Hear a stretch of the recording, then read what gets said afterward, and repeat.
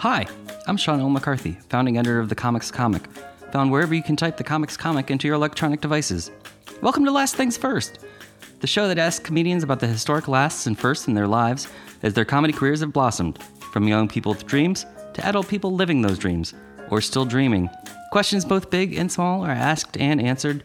It's hopefully both amusing and illuminating. Today's guest is Shane Mauss. Shane and I go back almost all the way to his origin story as a comedian. But before we get into that, there are plenty of memories to be shared about the HBO Aspen Comedy Festival, how he recovered from breaking both of his heels, which kept him homebound with his parents for the not-so-better part of a year, and his own personal breakup, coming back with a new podcast about science called Here We Are. So let's get to it!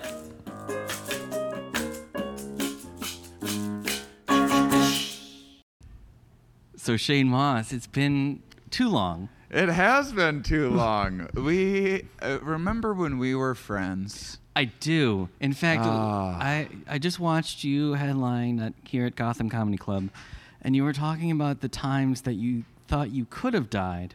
Yeah. And it brought back many vivid memories. Remember when we were in Aspen? And of course, well, you remember half of the nights, and I remember the other half of the nights. We were young. We were young then. We were. I like that we traded off blacking out. Every other night, one of us would black out, and the other one would care for the other person. Yes. And get us back to the lovely cabin or whatever that was. And now it's documented for all time. Yeah. So, back then, did you picture 07? Back in 2007 when you were breaking big? Yeah. What did you picture the next 8 years of your life would be like? I mean, I had no idea. I was just like, it was such a crazy trajectory back then. I was just like, well, I guess this just keeps on happening until I'm in outer space. And then like things just plateaued. And then I was like, oh, I'm going to have to keep working hard. Stupid working hard. Ugh. Well, some people get kids to get material. Some people get married to get material. Some people break both their heels to get material. It's kind of bittersweet having in my opinion, my best stand-up work to date about breaking my feet, especially because a lot of my act is about, people trying to cheer you up and saying, no, this is a good thing, all this good stuff, and I was like, fuck you. And then I released a really great album about it, which I was like really happy with. So how long have you had the cane? So I was 0 weight bearing since I broke my feet hiking a year ago, May, and I was 0 weight bearing for almost a year. It was, I started physical therapy in the beginning of April, and things progressed really quickly in the beginning, and I was able to use a cane in April. I think actually when I recorded my album in April in Madison, the last show of the week, I walked off stage without crutches for the first time. Oh wow! Yeah, so it was just like, here's an end to a whole ordeal. But what I didn't realize at the time was that I thought like, all right, finally I'm on a cane. Light at the end of the tunnel, and I'll be sprinting around. I didn't actually think I was going to be sprinting around in no time. Right. But what I didn't consider was that it's possible that just every other step that I take in life might just hurt for the rest of my life. So not quite worth the elbow. But I don't think that'll be the case. I think it's still coming along and still making little bits of progress. What do you think is the first thing? What's the first thing you're looking forward to doing fully mobile? Rock climbing. Believe it or not. Rock climbing. Believe it or not. Yeah, everyone thinks I'm completely crazy. I wish I'd been rock climbing the day that I hurt myself. I was hiking, and I was supposed to be rock climbing, was disappointed that I didn't get to go, and was trying to get my adrenaline fix, and ended up being a dumbass and jumping off something that was too high. But rock climbing, you're tied into stuff. But again, it'd been a long time since we'd seen each other because I was quite a changed man. I was like really taking care of myself. I was exercising like 3 hours a day and stuff like crazy. I was or rock climbing or swimming. And you weren't jogging drinking. And I wasn't drinking or smoking cigarettes or none of that stuff. And then and that's probably why I broke my feet, because I just felt like Superman. Like I'd never felt better in my life, and then I went to never feeling worse. But you know. Well, having a cane around for so often and for so long now. Yeah. What kind of tricks have you learned with the cane? Do you have any? You want to see one? Yeah, for our listeners at home, please. Just describe to the listeners what I'm doing. Standing up. Okay, he's standing up. He's breaking the cane into pieces. Oh, you twirl it around like an old Monopoly man from the Monopoly board game. And then it goes back together as I twirl it. That's my big cane trick. What's the last thing you used your cane for that was not walking? I often use it for like I'll hit an elevator button or something like that. That's like as I'm approaching something, or like the handicap the handicap thing on to open doors. I'll go boink and I'll hit. So I'll use it for like reaching things from time to time. Right. Yeah, it's just using it for laziness. Are people impressed by that? Yeah, pretty much everyone's real. No one's impressed. Everyone's always like, and I might at this point, but everyone's like, oh, you got to get yourself a pimp cane. You got to get a sweet pimp cane. This one travels. It'll fit in my backpack. I don't use the cane all the time. It's just like. How many canes do you own? I pretty much just use these travel canes. I have one custom cane, but it got a crack in it because I dropped like some luggage on it. Okay. And it cracked a little bit, and I don't feel like spending $100 on another cane. Here's why: is because I'm hoping to never use a fucking cane again. Right. In my life. You don't want to make a long-term investment. Yeah, I don't want to invest in my. I'm the same way about buying larger size clothes. Yeah. I don't want to commit to being a fatter version of me. Right. That's smart though. I'm like, I'm gonna get in shape. So if I go up a size, that's saying no. That means I have to fill out this shirt and these pants. Yeah. To me, that makes sense to do though. Thank you. When's the last time you thought about going to college? Well, I go to colleges all the time for my podcast. Touché.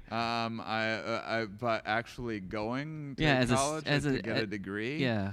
Never. I don't. I really, really like science. I have a science podcast called Here We Are, where I interview scientists each week. It does not surprise me in the least, because the last time we hung out on an extended basis was when you were living in Austin. Yeah. And I stayed with you and your then girlfriend during South by Southwest, and you could not stop talking about this one scientist's plan to put solar panels in all of the highways. Oh, yeah. Solar roadways. Roadways. That dude's doing pretty well for himself. Is he? So when we talked, I bet he had like... That was probably 2,000. That was 4.5 years ago. Yeah, I bet he had probably 2,000 followers on Facebook at that time. I was one of them, and I was raving all about his invention. Yeah, you were raving about it. I know. To me and to everybody we talked to, you wanted to bring it up. Well, when I used to drink a lot back then. Yes. And but there are worse things you can talk about as a drunk than. Well, I was always than things that improve the world. Yeah. Than innovations that could revolutionize energy usage. Yeah. Well, now he has like a shitload of followers on Facebook, and he has like grants from GM, and like which they're probably just trying to buy his patents so they can bury him.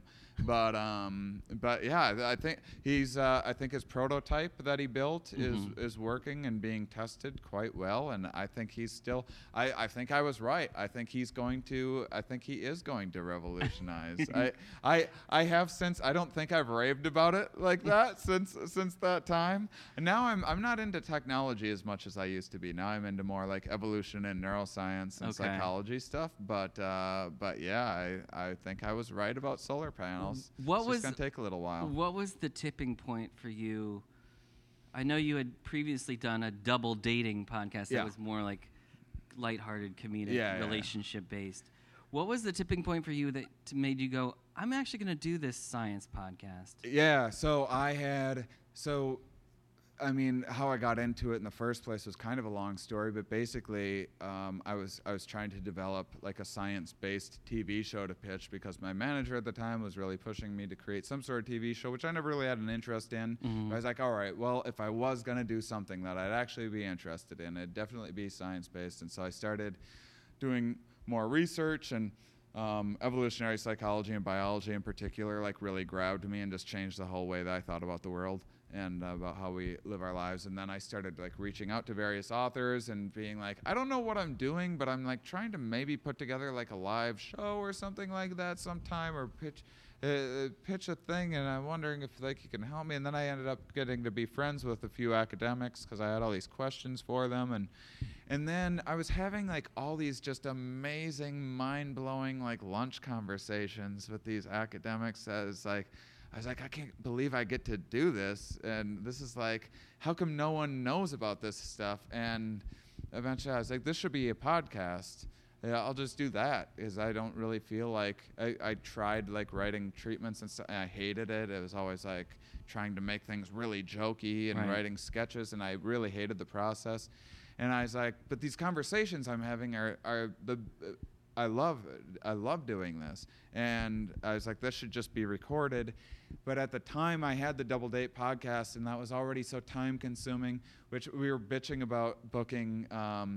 Not bitching. We were talking about talking shop. We were talking shop before this podcast about how difficult it can be to book guests and coordinate everything and schedule everything, and with comics and finding interesting comics that haven't been on a billion other podcasts. I'm trying to reach out to academics who I've never met before, and it's challenging. When I had the Double Date podcast, that was trying to get to a comic who was in a relationship, who both parties were down to sometimes it was the comic that didn't want to come on, not even the significant other. Right, you had to get two people to agree to talk about the relationship. To agree, and then into microphones. April Macy and I, who were a couple at the time, we are both road comics. We had to be in LA at the same time. Right. The other couple had to be in LA, and it was during the day, 9 to 5 in a studio. And so then like the person's significant other couldn't have a regular job.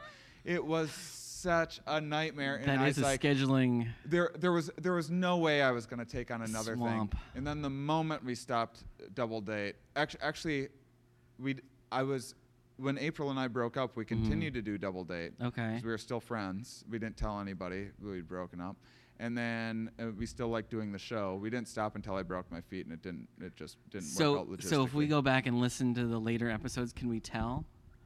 Can we tell that you two had broken up? I mean, the running joke through the whole podcast was that we weren't going to last for very long. And it was like sometimes we'd have some real awkward podcasts where people would be like, hey, are you guys okay? Or are you joking right now? Or are you legitimately... Like, we fought like crazy all the time. I don't know why we lasted as long as we did. But we both liked each other. But, man, we fucking... I mean, we were in love, but we fought like crazy all the time. Comics with comics. Comics with comics. And so anyhow, I was actually supposed to do my first Here We Are podcast. It was supposed to be recorded 2 days. It was scheduled to be recorded 2 days after I broke my feet. So then I had to delay it for a few months, that project, for 4 months or so. Did the What did you learn about yourself from the time off? Well, Other than living with your parents as an adult is tough. yeah, I mean, and even that wasn't that bad. It was kind of nice to like get to know my parents as an adult. But it was, it's socially embarrassing. It's embarrassing to tell people that you're living with your parents, and it's depressing to break your feet. So like any added depression on top of breaking both of your feet is just like too much to handle. And I mean, I learned about painkillers, and which fortunately I never got too out of control with, but I stopped before I was like, oh, I'm sensing that I could get addicted to these very soon. I'm right there, right. And that's when I stopped. Then I had to start drinking again because I couldn't handle the pain anymore. When I was on the cane, since then I've chilled out on I don't really drink anymore again. Okay. But just like once in a while. But the experience of living with your parents with both your heels broken, that wasn't a TV show? I mean, Did your management ever go? I actually tried to like.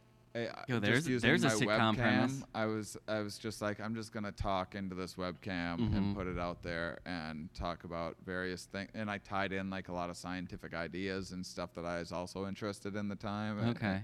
Into like the psychology of pain, or how painkillers work, or stuff like that. Okay. And how the evolution of depression, and but people were getting like. I mean, I was in pajamas and stuff like that, and talking about living with my parents, and it was just like bumming people out too much, and so I was like, it the kind of pajamas you were wearing? Was it what kind of pajamas? I think it was the pajama. Yeah, it was the people were like, "How about some satin pajamas?" Then I'll watch the show. Yeah, it was a lot of pajama. Who's the footies?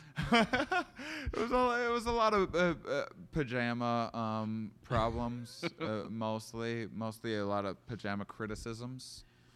But what else did I learn? I mean, I learned how to crutch around real well. I mean, I learned, what was nice was here's something that I learned that was one. I had a lot more stuff to talk about with scientists when I did start doing the podcast finally, okay. And then also. I grounded it a lot more in like, I want to connect these ideas to uneducated but curious people in like the Midwest that wouldn't ever have access to this information. That, I mean, people can listen to NPR or whatever, right. but might not otherwise hear this kind of stuff, and specifically like the kind of stuff that I'm talking with these people about. And so it did.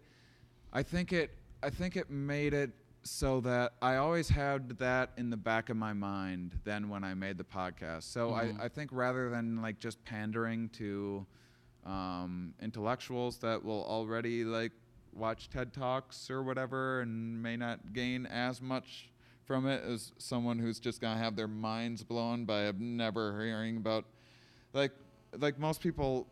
They're like, oh, evolution, we came from monkeys, what? But they've never had the opportunity to hear like how it actually works and how it changes our psychology and how our brains have adapted and all this really interesting stuff that when you hear it, it's like, oh, okay, that's how that works, Were you interested in this stuff as a teenager?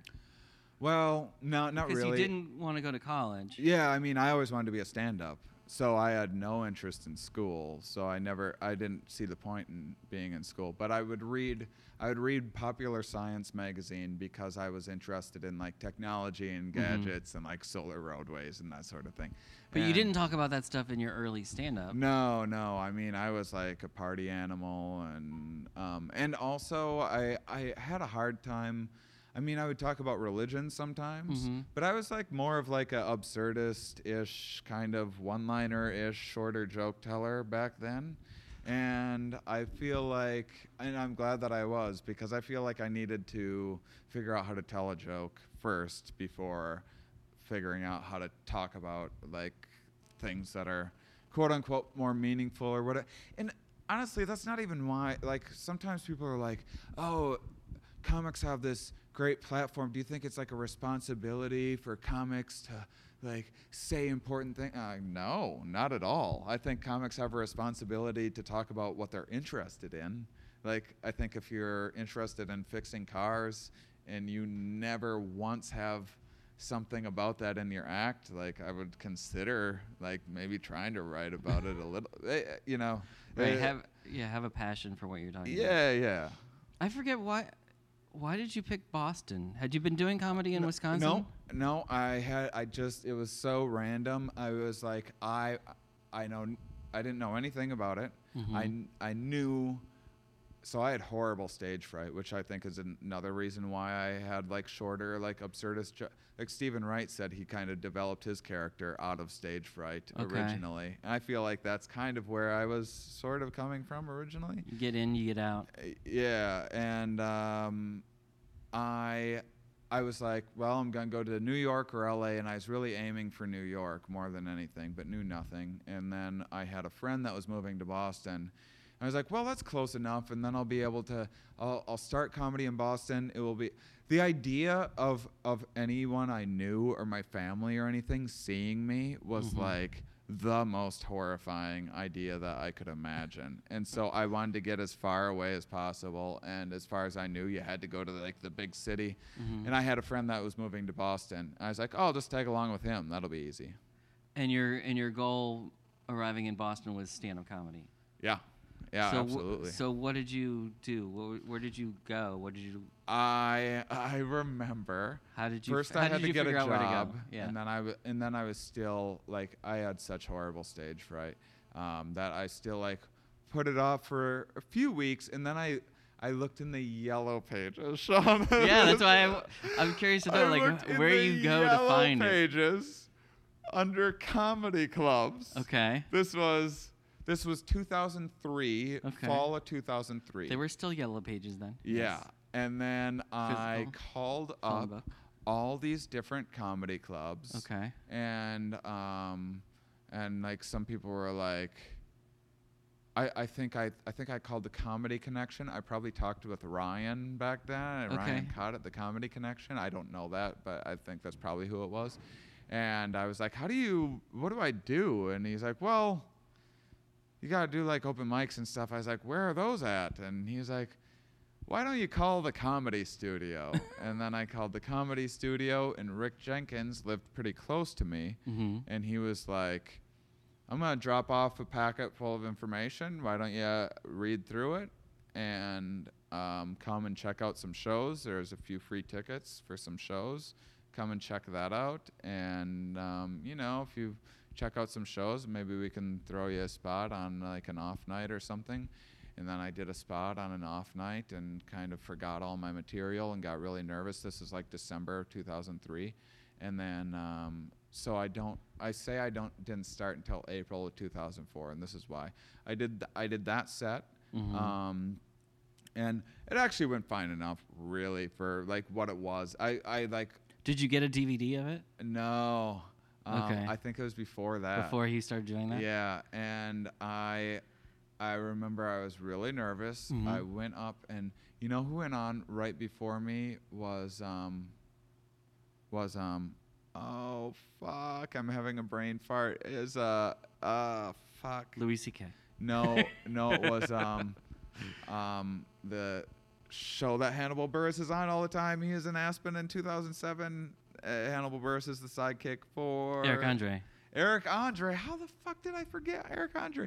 Eric Andre went on before me, and he had just started, and he did like he went to college in the Boston. craziest, most vile stuff. And I was like, oh, I guess I don't have to worry about my material. I was worried I was gonna be like too dirty or whatever. Right. And I was like, oh, great, I don't have to worry about my stuff. I mean, he bombed horrifically, but I thought it was funny. I was laughing. Yeah. And it eventually turned around for Eric. Yeah, it sure did. Spoiler alert. It turns out okay for Eric. Yeah. Spoiler alert. And then we were in Aspen the same year in 2007. When did you start to get a sense of what your point of view was and your Well, and that you could actually be doing this. I took a comedy class with Rich Gustus then. Okay. Because Rick Jenkins is like, listen, you got to go to do open mics and stuff. There's paying customers here and blah, blah, blah. And so I took a comedy class with Rich Gustus, who was actually incredibly helpful and got me over a lot of my stage fright. And I just did new material every week at open mic and the Emerald Isle, which later got condemned in I did Boston. not know that. Yeah. That was in Dorchester. Wasn't it? Yeah, the most dangerous area in Massachusetts. Got mugged outside there at gunpoint one time. You did? Yes, I sure did. On Tom Dustin's 30th birthday. Oh, happy birthday, Tom. We both got mugged at gunpoint. It was quite an ordeal. It's not wicked. It's wicked pissa. Tom Dustin. So did you think you were gonna die when you got mugged at gunpoint? No, I thought it was a joke at first. I didn't know what was going. Like, I was so surprised that I thought they were joking, and then I was like, "Oh, this is serious." And then it was like Tom was like smarting off to them and stuff. That's why I thought they were joking. I thought like he knew them or something like that. And then Tom was maybe just trying to be confident. Yeah, he's a little too confident and drunk. It was his 30th birthday. Right. And right. I it think was his birthday. I think he was having a his crisis, birthday. kind of like what's the point of life, kind of drunken crisis. And we'll then someone pulled a gun on him, and then he's like, puts well, everything back in fuck perspective. you. Yeah. So I did this. I did an open mic. I bombed for every Wednesday. I went to this open mic and did a new 5 minutes each time. And no one paid attention. And a couple people started paying attention. I bombed. I did one joke would work, and then at the end of that 2 months, I did the graduation show at the Comedy Studio. And I crushed it. And there was like regular people on too. It wasn't just like the class of people. And I had the best set of the night by a long shot. The best ever. the best thing ever. Oh man, and you're making me nostalgic. No, that's my question though. Is like, I was just like, and then I was crushing it for a while, like right away, and then I got too confident, and then I started, and then it was, actually I was like on a pretty fast trajectory right away. I mean, immediately. But we're joking around about you have a distinct vocal delivery. Yes, I do. Apparently, this is Shane. I don't even know what I sound like. Why are you trying to impersonate yourself? I know when I hear other people impersonating me, I sound like this. You're already doing yourself. But when did you figure out that kind of delivery, it seemed like math to me. I was always really, really good at math. Like I never paid attention to any class in school, but I always I could teach any math class that I taught. I was always the top of the class. Never had to do any homework or anything like that. It was like just came so easy to me. And to me, like their jokes, it was like this math equation, and there was just like, I don't know. I was like, I could see it. I could see this math and like. Are you a beautiful minding it? I guess so. I don't see it anymore like I used to. Okay. But then I did, and I mean I used to like look at every word, and I'd time out jokes, and I'd know. Oh, I have a memory of sitting next to you as you were writing out, I think, your first Conan set, and you had all these timestamps next to everything. Yeah, I knew exactly how long. I knew exactly how many laughs per minute every joke. I knew how many laughs a joke was going to get. I would know where how many big laughs it would get, and then subtle ones counted as like. Two small laughs would count as a big one or something like that. But part of that timing is the timing of the joke is how you pause to draw out certain phrases. Yeah, that was just like this weird natural, like I just felt, and it was like honestly, like by myself, I was better, like doing it. I would practice in front of a mirror, and I would have the timing down. Like if I could replicate it on stage like I did it in front of the mirror, it would kill. But I always had stage fright, so if something went wrong or I was thrown off a little, like I got thrown off in the slightest tonight, and it was like, I like bailed on the joke, and like I still, But like I need things to go like just so for me. But like your early joke that I would quote, that I used to quote back to you, was about being called a pussy. Yeah. And so you would stand in front of a mirror and you go, I don't even remember how it went exactly. I thought he was calling me the best thing. I remember, when people, I just found out recently that when people call you a pussy, they mean that you're weak or cowardly. All of my life, I thought that people were calling me the best thing ever. I forgot about that joke almost. That was a classic. That was a classic Shane Mauss. That was a real classic. But see, even that joke. See, you have pauses and you draw out words. I would stand in front of the mirror and I would do those exact pauses just like that, and like I would see, like I would predict that. I mean, I can't even like go back to that now. I don't know. Like it's so much different than what my process is now. It's weird. Yeah, I don't know. I don't know how like it really did. It looked like math and numbers to me. Okay. It looked like when a person with synesthesia is like, oh, when I hear music, I see colors, or I see numbers, I see colors, or something like. It was like that with like jokes for me. And at what point did you feel comfortable enough to quit any day job you had? What were you? Oh my God, it's the craziest story ever. Actually, it's the craziest story ever. No, I can't even do an impression of myself.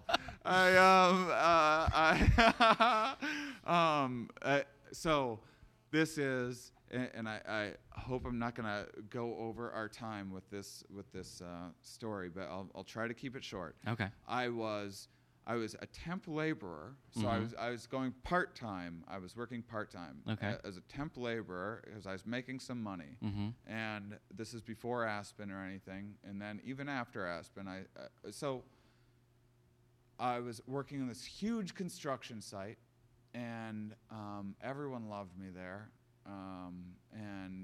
And so I was always talking with these security guards, and they were like, and I was like, hey man, I want to do your job. Like, you guys don't look like I don't think you guys do anything. Can I do that? And they're like, yeah, man, get in on it. And it was like this sham. It was just for liability purposes that if the company had had employed a security company, they didn't have to pay as much in liability insurance. Okay, because they had somebody watching over the site. But they didn't want any security people monkeying around with their shit or like fucking anything up or whatever, and they weren't actually worried about it. So they just paid the cheapest security company to just have. I didn't have a uniform. I sat in my own car, like outside of this gate, and they're like, just don't talk to anyone. Don't do any. They're like, just don't get caught sleeping. They said they're like, you're gonna sleep, but don't get caught. Like, go in the booth for a while, take a nap, just don't get caught. And I did that, and I'd like write. I sometimes actually left. I'd work the overnight. I'd sometimes just leave, go and do a set, and then go back, and I'd still be there in the morning. Oh, wow. I did not take this job very seriously. So how do you quit a job like that? Very interesting. So what happened was, so this really big construction site was in, I think, Malden or something. Oh, it wasn't the Big Dig. So there was this old insane asylum that was like historical up on top of this hill. I guess they made a couple B horror movies about it or whatever. And so all these teenagers used to like go up there and drink before this construction was going on. They used to go up there, this huge abandoned building, and then these big construction companies came in and they started building all these apartment buildings that were like 3 stories high or so with like 30 units in each one, and they had about 9 of these buildings. So it was a pretty big project. And anyhow, the night You were with me the night I was on Conan for the first time. Oh, right. Some kids snuck onto that property, and they turned there's a couple of like really raw, pretty unfinished buildings. Okay. That were basically like just the plywood and framing at this Right, point. there's just the shell. And and they turned on the gas in 2 of these buildings. Oh my goodness. And they blew up. And then the night that you were here in New York City for Conan? Here for Conan. And then the a police officer saw it from the road, like these explosions going on up on this hill, flies up there, gets up to the gate, and the security guy is sleeping in his car with like explosions going. I mean, these 2 buildings blew up, and so much so there's other buildings that were closer to finished that were like probably at least 100 feet away. Yeah. At least. More than that. Probably 50 yards away, with windows that had blown out, with like siding melting. I mean, these were huge explosions. We had fire going on. The guy sleeps through the whole thing. Then they looked into like the security company. Turned out they didn't really have their proper licensing and stuff. Oh, wow. And they ended up losing their business. They ended up no longer being a business. If you're trying to secure something and it blows up, that's not a good. Yeah. It's not good. And then I was out of a job. Oh, okay. And I had just done Conan, and I was like, I started looking through the classifieds, and I was like, I was just on Conan O'Brien, damn it. And now I have to look through the classifieds. And I was like, fuck it. I'll just go into debt or whatever I have to do. And I started getting road work at that time. Off of my first Conan, I was able to get because you got representation right Yeah, about I got too. representation from Aspen, and then was on Conan a couple. That was just like a couple weeks after. Or maybe a month, or it was in March. It was all pretty fast. Just before my 3rd year anniversary of doing stand-up. I was almost 3 years in. Crazy. Never look back. Never look back. Yeah. Just have the buildings exploding behind you. Never look back. Just like an action movie. Except you were here. I mean, the movie. We can. We can exaggerate the story for the movie. In real life, he was here. He has an alibi. Okay. That's when I went full time as a comedian. And you've been full time ever since. Yeah. And you're on the road a lot. Yeah. I usually end by asking everybody this. What's the last great advice you've received that you've been able to incorporate into your life? Oh, man. I mean, you're talking to all sorts of people who probably give you great stuff. Oh, just like incorporating it into my life at all? Yeah. Not comedy or related or anything? No, it doesn't have to be comedy related.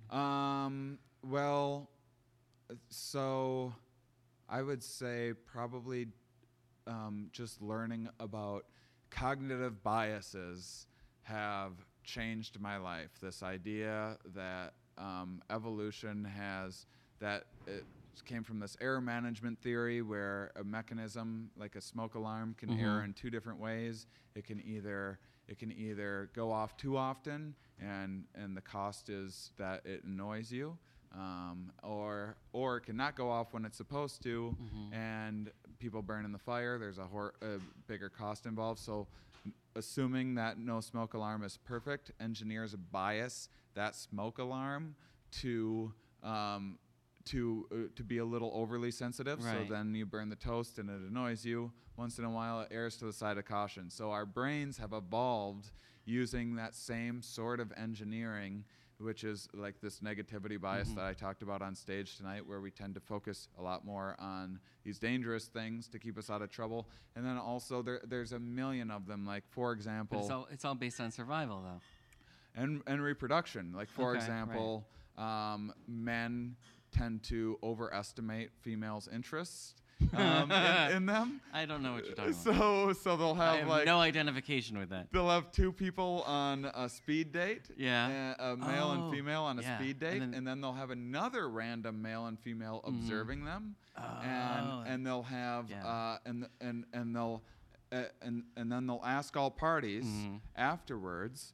They'll be like, was the female interested? And the female that was there will be like, oh, no, I was just being nice. The female watching will be like, she's just being nice. And both dudes will be like, she wanted it. She was totally into me. Our brain biases us that way, so that we'll be more proactive, so that we'll spread our seed more because we have a lower cost of reproduction than females do. Females bias their brain toward being more skeptical of commitment and tend to like not believe guys as much when they tell them they're in love or whatever, and so there's a million of these biases. Yeah. And thinking about the world in that and one's behavior in that way has really changed my life quite a bit. Sometimes that negativity bias comes in handy still, and then you go, oh, well, maybe this is just that negativity bias kicking in, and the cliff's not really as high as my bias is saying. And my instincts are telling me not to jump, but maybe that's just my dumb instincts that are. So it's not always for the better. Yeah. It's a case by case kind of basis, but definitely that line of thinking and reasoning has changed the way that I look at the world and the way that people behave and act with one another. And this is comedy related. When a new person, new to comedy, asks you for advice, what's the first thing you tell them? I always say, I mean, I skip right past the yellow pages. You skip past the yellow pages. I skip right past the get as much stage time, write as much as possible. I say that stuff quick in passing. You should have already heard that. Right. I imagine I'm not the first person you asked. And I usually like to tell people to stay out of your comfort zone, to keep on trying to challenge yourself and challenge your audiences here and there. And like tonight, I didn't really challenge myself at all. Like I was like, I'm not here very often. I want to knock it out of the park. I did some stuff about psychedelics at the end, which was like a little bit of taking a risk, but not really.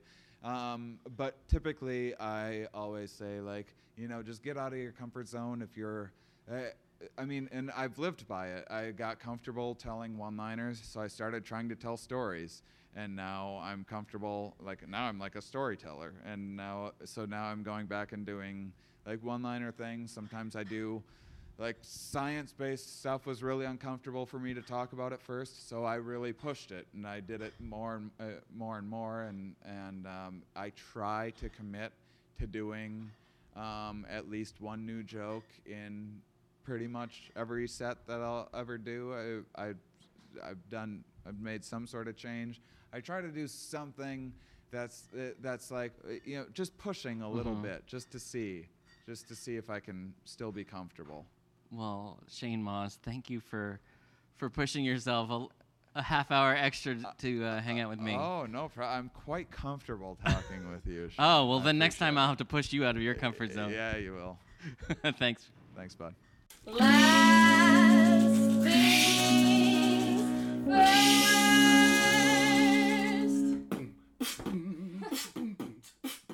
This episode of the Comics Comic Presents Last Things First was produced by Alex Brazell at Showbiz Studios. Theme music by Camille Harris and Shockwave, logo by Giggle Chick. Please check out my website, thecomicscomic.com, for more interviews, reviews, and comedy news.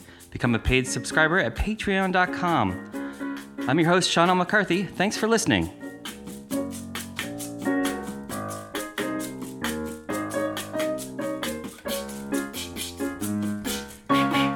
Last things first. Last things first.